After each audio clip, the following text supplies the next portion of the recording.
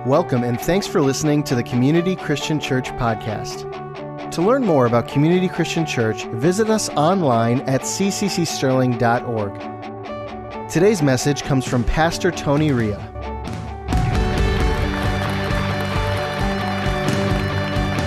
Once again, good morning. Welcome to Community Christian Church. It's so good to have you with us on this beautiful summer day, right? First day of summer today. Also happens to be Father's Day. And just like Dave did a few moments ago, let me pass along a happy Father's Day to all of our amazing dads, granddads, and spiritual dads. It's so good to have you with us today. I've said this so many times in the past. I'll continue to say it as long as I have breath. Here at Community Christian Church, we have the absolute best dads on the planet. And I mean that with all of my heart. Your passion for God and for your family, it inspires me. And I'm sincerely grateful to God. I appreciate the tremendous influence that you're making in the world today by following the Lord. So happy Father's Day to all of our guys. All right, we're right in the middle of a series called Family Matters. And with the exception of last year, we have maintained and followed this same family theme in June for the last 4 years. And way back in 2017, during our very first shot at Family Matters on Father's Day, I preached a message entitled 10 Characteristics or 10 Traits of a Healthy Family. Anyone other than Kim Silver remember that message? No one. And the reason I call Kim out and throw him a little bone is because he promotes us so much. I'm grateful for it. In fact, he promotes our sermons more than we do. But 10 characteristics of a healthy family back in 2017. And to refresh your memory, let me just give them to you this morning. Are you ready? Here they are. Top of the list, unconditional love. Open lines of communication is number 2. Number 3, sharing a strong spiritual foundation. Number 4, protection. Number 5, affirming the value of uniqueness. And number 6, allowance for failure. Number 7, practicing common courtesy. Number 8, sharing responsibility, recognizing that we all have a part. Number 9, plan family activities. And finally, number 10, problem management or problem solving. These are the 10 characteristics or traits that make up a spiritually healthy family. And again, way back in 2017, we talked about all 10 of these. In fact, we printed out little scorecards, and we evaluated ourselves as families in all 10 areas. And then at the end of the message, I encouraged the men to bask in the victory of the higher scores, but then to do the very best that we could to improve upon the lower scores. And when I set out that challenge, I was serious about that assignment. Because guys, if we can get these 10 right, we can be way ahead of the curve when it comes to healthy families and commitment and devotion to one another. And so for the purpose of the message today, taking this list that I just given to you, one area that I believe as men we could all improve upon, so I'm helping you out with your 4-year assignment, is number 3. This is the one, guys, that I think we could use a little boost. Sharing a strong spiritual foundation. Can I get you to say that? Everybody. Sharing a strong spiritual foundation. Yeah, guys, you can do this. You see, prayer and Bible study and personal devotion and spiritual endorsement, it's not an assignment that God gave just to the women. It's not a practice just for women. Children and family members need to know that dad has a faith too. A strong faith, a solid faith, a passionate faith in him. And check it out, when dads make church attendance a top priority, guess what? Families go to church. When dads read the Bible or quote a Bible verse or offer a heartfelt prayer, it speaks volumes. And kids pay attention. And so if you want a spiritually healthy marriage, if you want a strong family, one that trusts God and follows hard after the living God, then as men, faith has to be an essential, central part of our lives. Faith has to be something that others can see, not just something that we keep hidden deep in our hearts. Now, when you read through the Old Testament, you'll discover that David, King David, was not just a warrior, he was a worshiper. In fact, David stands alone as one of Israel's greatest spiritual champions. And in the book of Psalms, more specifically the Psalms of David, you'll find that David was fixated on a term or a phrase that he called the house of God. To David, the house of God or the house of the Lord, his tabernacle, his temple, or his dwelling place, that was synonymous with God's presence. And David was obsessed with God's presence. His overwhelming desire was to abide in God's presence on a daily basis. And so he wrote verses of scripture like Psalm 26:8, where David said, "O Lord, I love the habitation of your house and the place where your glory or the place where your presence dwells." In Psalm 27, the very next psalm, David acknowledged this yearning to worship God and to experience his presence as this singular motivation of his heart. He called it his one thing. In Psalm 27:4, you know it well. "One thing have I desired of the Lord. One thing will I seek after, to dwell in the house of the Lord," or in the presence of the Lord, "all the days of my life, to behold the beauty of the Lord, and to inquire in his temple." You see, David lived for God's presence. And his utter longing to experience the presence of God in and about his personal space is further illustrated in probably the most recognized and the most beloved psalm of them all, Psalm 23. And you get to the back or to the bottom of Psalm 23 as David's closing out this great psalm where he says, "The Lord is my shepherd, I shall not want. He makes me to lie down in green pastures. He leads me beside the still waters. He restores my soul." You get all the way to the end of that psalm, Psalm 23, and in Psalm 23:6, here's what David said. "Surely goodness and mercy will follow me all the days of my life, and I will dwell in the house of the Lord forever." Do you ever just stop and read it word for word and pay attention to every thought that the Holy Spirit is speaking to you? Surely goodness and mercy shall follow me all the days of my life. That's what David wrote. That's what he said. That's what he believed. In Psalm 23:6, David declared, "Because of this incredible personal relationship that I have with God, shepherd to sheep, because I've established this strong spiritual foundation, I know that the goodness of God and the mercy of God is always going to find me. I know it's always going to be my portion. And I know the goodness of God and the blessing of God and the favor of God belongs to me and to my family." That's what David wrote. Now, let me ask you a question. If you were to have followed David around at some point in his life, let's say from the time that he was 17, when the prophet anointed him to be king over Israel, until the time that he died at age 70 and was buried with his forefathers.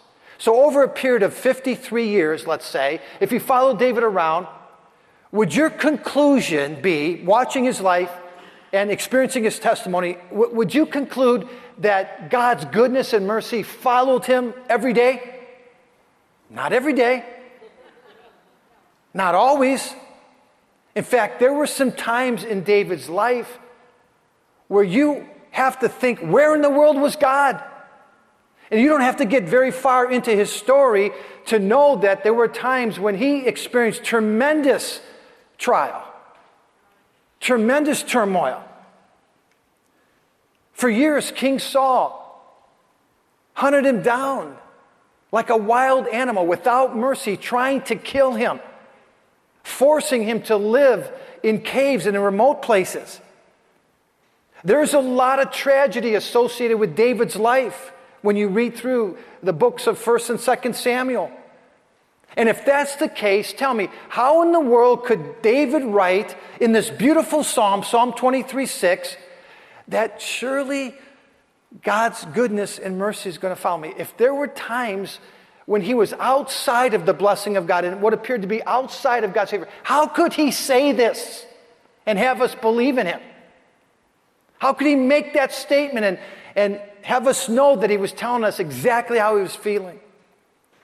Well, David could confidently write in Psalm 23:6 that he knew that the mercy and goodness of God would follow him because he used the Hebrew word radaph, R-A-D-A-P-H, for the English word follow. And that word in the Hebrew actually means to pursue. Check this out.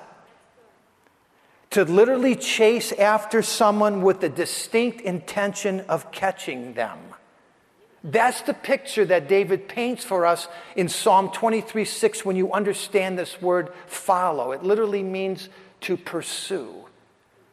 In other words, God is always hot on our trail, even when the lights go out.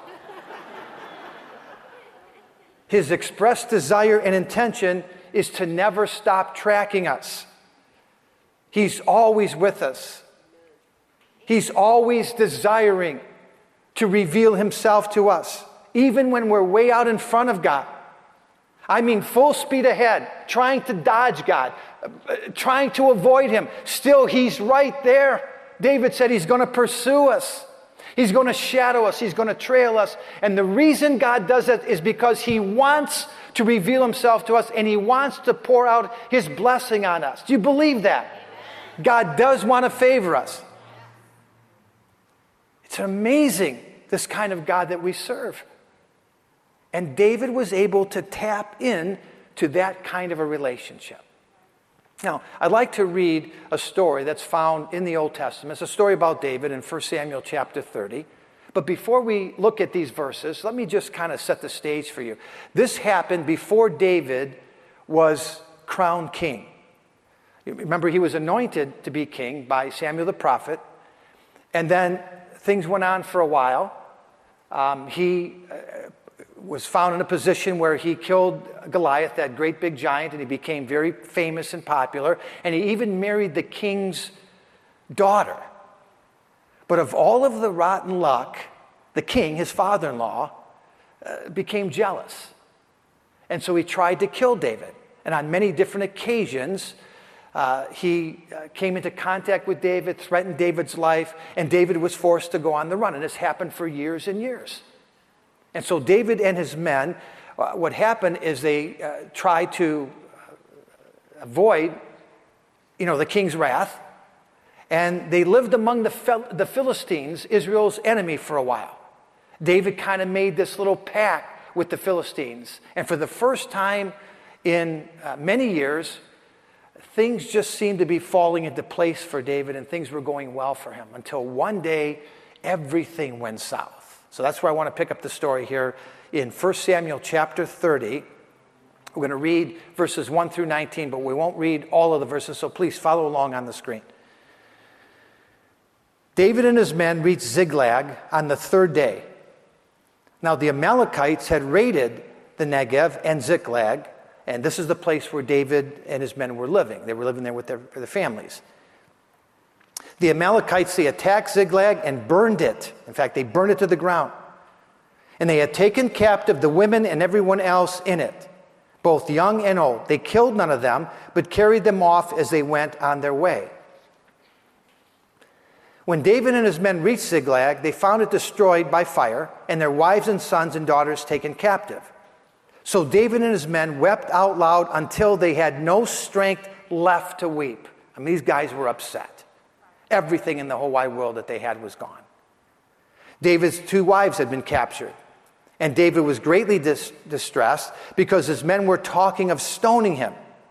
Each one was bitter in spirit because of his sons and daughters. But David found strength in the Lord his God. Then David said to Abiathar, the priest, he was the high priest, bring me the ephod. What did David say? One more time. Bring me the ephod. And I'm going to explain the significance of that statement in just a moment. But Abiathar brought the ephod to David. It brought it to him, and David inquired of the Lord. He said, shall I pursue this raiding party? Will I overtake them? Pursue them, God answered. Absolutely, you will certainly overtake them and succeed in the rescue. So David and the 600 men who were with him came to the Besor Valley, where some stayed behind, 200 of them stayed behind, but David and the other 400 continued the pursuit, and David found the Amalekites there, scattered over the countryside. They were partying, eating and drinking and reveling because of the great amount of plunder that they had taken. All of it belonged to David and his men.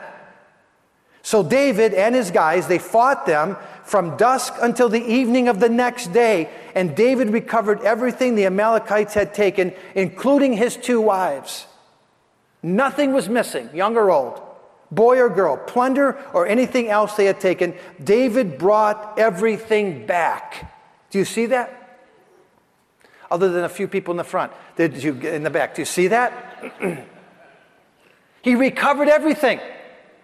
Just as the Lord had said to him, David recovered it all. Now, this is a great story, and I encourage you to go through it sometime when you have a chance and read every verse and just pray and ask the Lord to reveal his word to you, because this is a story that we can apply to our lives today. It's not just a great history story. Let's talk about it for just a few moments. David and his men, they were gone from their campsite for a couple of weeks. Now remember, they were trying to avoid King Saul and the armies of Israel that were out to get them, but they still had to gather provisions for their family. They needed food and supplies, so they were gone for a few days. They came back, and when they came back, they found out that a band of Amalekites had raided and pillaged their campsite, burned it to the ground, took all of their stuff, including their wives and their children. And being exhausted from their journey and from their travels, they were upset. They cried until they had no tears left. And then a couple of the guys got foolish and took it out on David because he was the leader. And some of them even talked about killing David. And as soon as David saw that the situation was getting out of control, he called for the high priest and he said to them, bring me the ephod. Now, this is what David was referring to, right here. This is what the high priest wore as a part of his sacred holy garments. It was worn across the breast. It was part of the breastplate. And exactly the way that God had designed it, with gold and linen and 12 precious stones representing the 12 tribes of Israel. And then included in the ephod somewhere were 2 additional stones.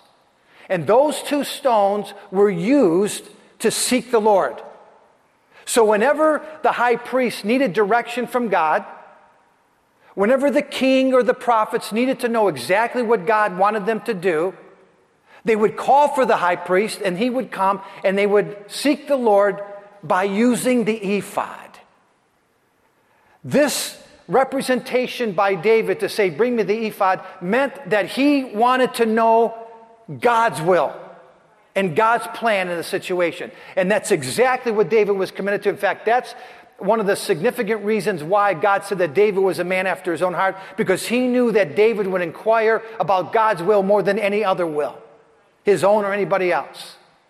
So David, he didn't call for his top advisors, for the people that he trusted most in the whole wide world. He didn't Google what he should do. He didn't use the past experiences or the lessons he had learned. Previously, he called for the ephod. I need the ephod, David said. And using the ephod, David inquired of the Lord, God, what do you want me to do? My back's against the wall. My men want to kill me. They've taken all of our stuff, our women, our wives, our children, they're all gone. David said specifically, shall I pursue the enemy? And if I do pursue them, will I overtake them? And the response that God gave to them through the ephod was, yes, by all means, pursue them, because you certainly will be successful. And God said to David, you will recover everything the enemy has taken from you. What a tremendous word from God. You will recover everything the enemy has stolen from you, everything the enemy has taken from you, everything the enemy has ripped off from you. And remember, God said this to David after he and his men had suffered tremendous loss. You know, after the Spirit of the Lord led me to this story the past couple of weeks, I've been looking at it every day, reading it, praying through it, preparing for today's message. And I don't say this often, but I firmly believe that the Spirit of the Lord has prompted me to tell you, especially the guys, that this is a prophetic word for us today. If you will pursue it, you will surely recover. If you will pursue it, you will surely recover. And you will take back everything that the enemy has stolen from you. Guys, today is a day to fight the good fight of faith. It's a day to fight for our marriages and our families and for our children, our grandchildren. It's a day to establish a strong spiritual foundation and not take in stride the intimidation of the enemy and his attempt to rob us and to steal from us and to harass us. This is not the day to sit back and take a beating. It's the day to go after the enemy and to pursue him. As we learned last week, bitterness is not God's answer to our situations in life. Resentment and anger and separation and divorce, that's not God's best. And I understand. Sometimes you just can't make things work. I get that. But the question is, how hard did we fight? And how hard did we try? How willing were we to go after what the enemy was trying to take from us?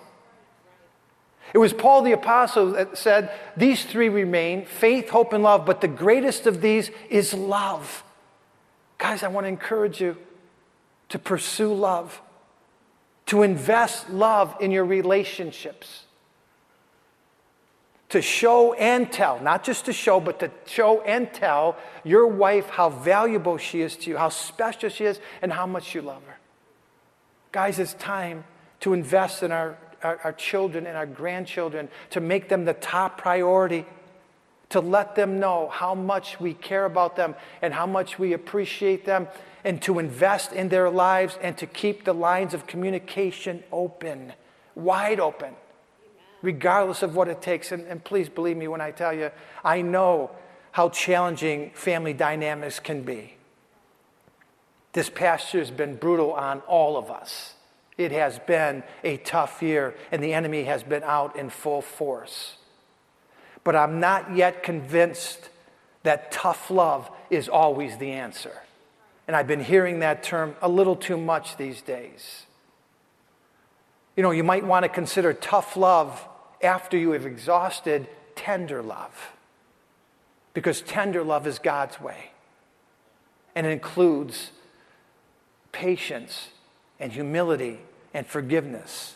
Remember those three? Talked all about them 2 weeks ago. And according to the Word of God, tender love doesn't keep a record of wrongs, doesn't have a journal.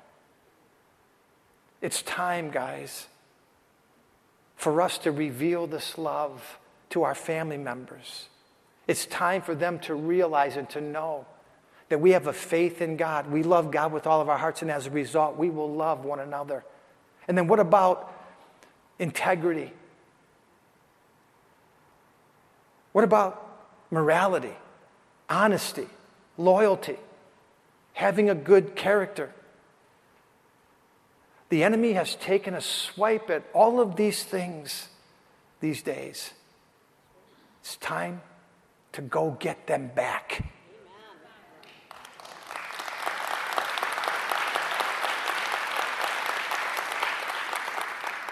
If you pursue,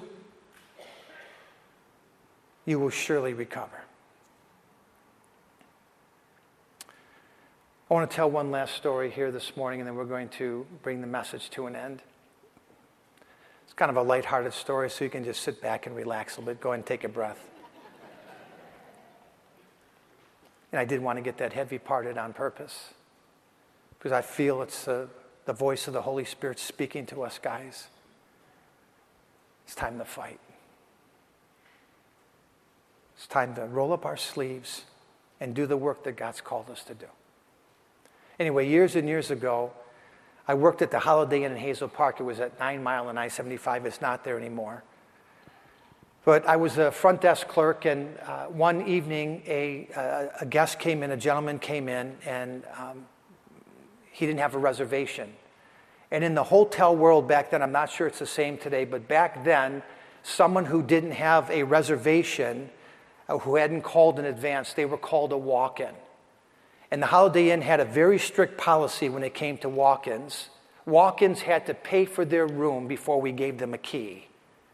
So when he checked in, didn't have a reservation, I asked him for payment, cash or credit card. He gave me a credit card. And so I ran the credit card through the machine and finished up the paperwork.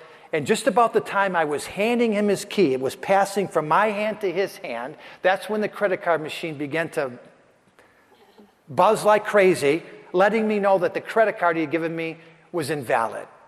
So I said to him, "Sir, your credit card is expired. You'll need another form of payment." And he said, "Oh, yeah, I'm sorry. I forgot my new credit card's in the car. Let me go get it for you. I'll run and get it for you." And he took the key with him. So I waited for him to come back. He didn't come back right away. I set his registration folio aside. I got busy checking in other guests. It was a really busy night. Right before I left my shift, I called up to his room. He didn't answer. So I told the night auditor who replaced me to think about this guest coming down and to know that he was going to have to run his card through and complete the transaction. Well, the next day I showed up for work, and as I made my way to the desk, I was greeted by the innkeeper, the big boss, who escorted me to his office and closed the door behind me. He asked me to have a seat and dropped a room registration folio or document in front of me that had a balance of $250. Come to find out, my walk-in, the guy with the bad credit card, he not only skipped out on his overnight accommodations, but went into the hotel restaurant that we had a nice meal, and then proceeded to go with a friend to the lounge and consume a good amount of beverages. Now, I know that $250 is not a lot of money today, but years and years ago, and according to my innkeeper, it was a ton of money. And somehow this guy forgot to pay. Just slipped his mind. And so I'm sitting there, and the innkeeper is not happy. He's demanding an explanation, screaming at me, how in the world could you allow a walk-in to get a key without getting payment? And he threatened to fire me and to take the $250 out of my paycheck. And all during the time that he was yelling at me, I was memorizing the guy's address on the folio. And you guessed it. He lived about an hour away from the hotel, and a couple nights later, I paid him a little visit. Walked right up to his door.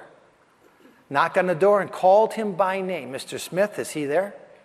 And when Mr. Smith came to the door, he had a stunned look on his face like, "No way in the world are you on my porch right now."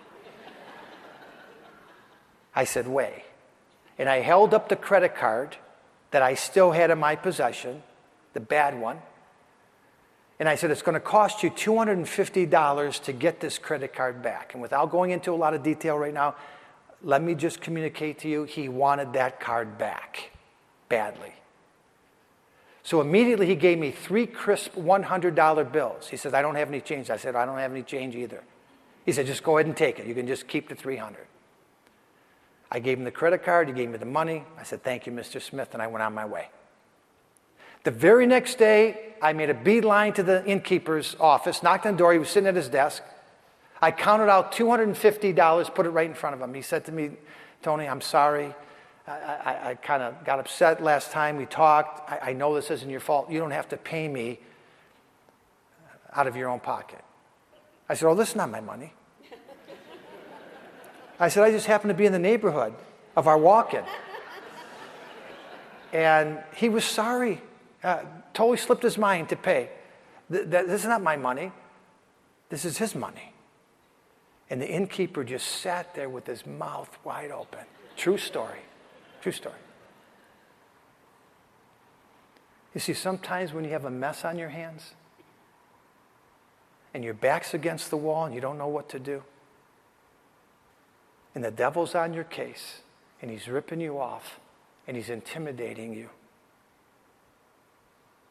that's when you have to man up and go get your stuff back.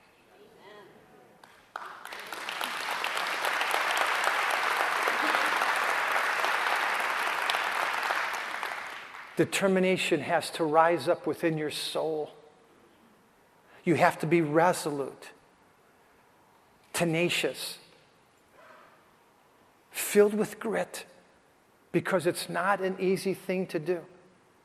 Sometimes I'd like to take a page out of Popeye's book, where Popeye would say, that's all I can stands, and I can stands no more. And out would come the can of spinach, and everything was going to be perfect. Sometimes that's what you have to do. Get to the place. God's saying, certainly pursue. And if you pursue, you will recover. You'll take back everything the enemy has stolen from you. Now, as we close out, I want to just repeat one last verse from 1 Samuel chapter 30. Verse 6. David was greatly distressed because the men, his own men, were talking of stoning him. Can you imagine that? They loved David. They wanted to kill him. Each one was bitter in spirit because of their sons and daughters. But David found strength in the Lord his God. The English version says that David strengthened himself in the Lord. He became courageous. He said, it's time to go to work. I'm going to pursue the enemy. How do you do that? When you're in a faith crisis, you don't know what to do. And everything's against you, and the enemy's just pounding you. You have no answers. Nowhere to turn. How do you strengthen yourself in the Lord? Guys, 4 words. Wait for it.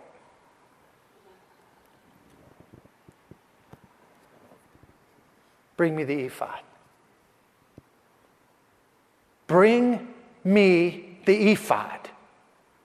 In other words, it's time to turn to God, to inquire of him, to look to God and to seek him and to know he wants to favor you. He wants to be involved in the decisions. He wants you to know that he's right there. He's trailing you. He's shadowing you. He's on your case in a good way, because he will never leave us or forsake us. David was able to write Psalm 23:6 because he knew no matter what the situation, if it was a dark day or not, God was going to be there for him. When the enemy was trying to destroy him, he knew God was in striking distance.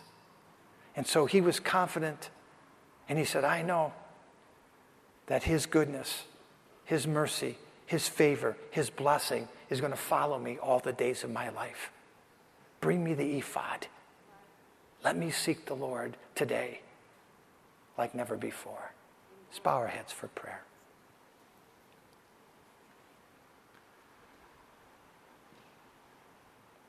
Father, we thank you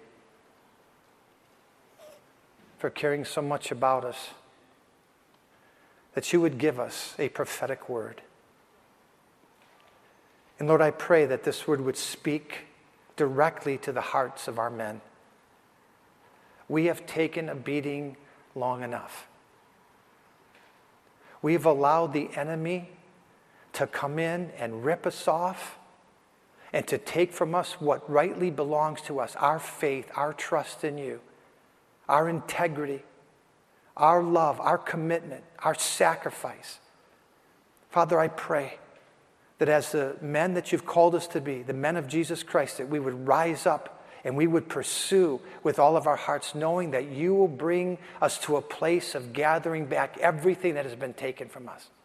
You prophesied that in the Old Testament, that you would restore, Lord. And I pray restoration for the families of our church. I pray restoration, Lord, from the things that the enemy has robbed us of. That's his method of operation. That's the reason he exists today. Jesus said it's to steal, kill, and destroy. But we say, not now. Not anymore. And I pray, Lord, that something would rise up inside of each one of us, that we would square our shoulders, dig in our heels, and pursue with all of our hearts, knowing that we cannot move outside the blessing of God. When we turn to you, you favor us. You pour out your blessing upon us. David believed it. We believe it, Lord, with all of our hearts. I pray your favor, your provision, your blessing, your benefits over every man here, over the families of our church, because that's what you said you would do. Open the windows of heaven, Lord, and reveal yourself to us. You are a good God. David knew it, and we know it. I pray today, Lord, that we would seek you with all of our hearts. You said when we did that, we would find you. We pray all these things in the name of Jesus. Amen. Let's all stand.